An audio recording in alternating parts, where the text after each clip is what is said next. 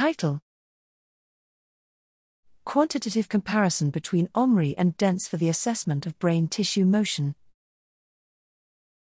Abstract.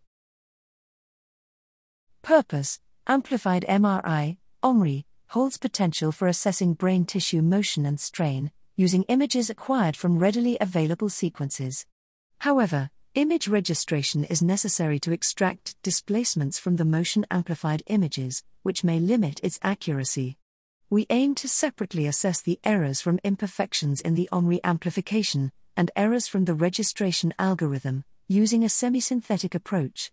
Methods: ground truth brain tissue motion was derived from smooth displacement encoding with stimulated echoes, DENSE, measurements acquired at 7T, 8 subjects.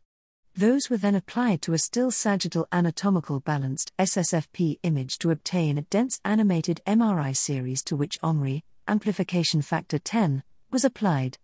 Dense amplified MRI series served as a reference, damp MRI, amplification factor 10. Amplified displacements were extracted from aMRI and damp MRI using a common registration algorithm. Linear regression was used to estimate the amplification and A2 agreement of the amplified displacements relative to the ground truth. Results: the estimated amplification was consistently lower for aMRI-derived displacements, range 4.9 +0.35.7 +0.3, than for damp MRI measurements, range 6.7 +0.57.7 +0.5.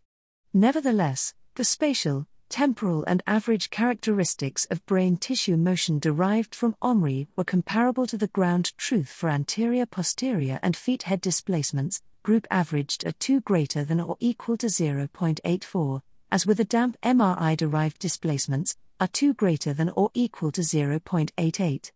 When aMRI was applied to in vivo cine-BSSFP images and compared to the ground truth, the results were less favorable, highlighting the need for artifact-free images.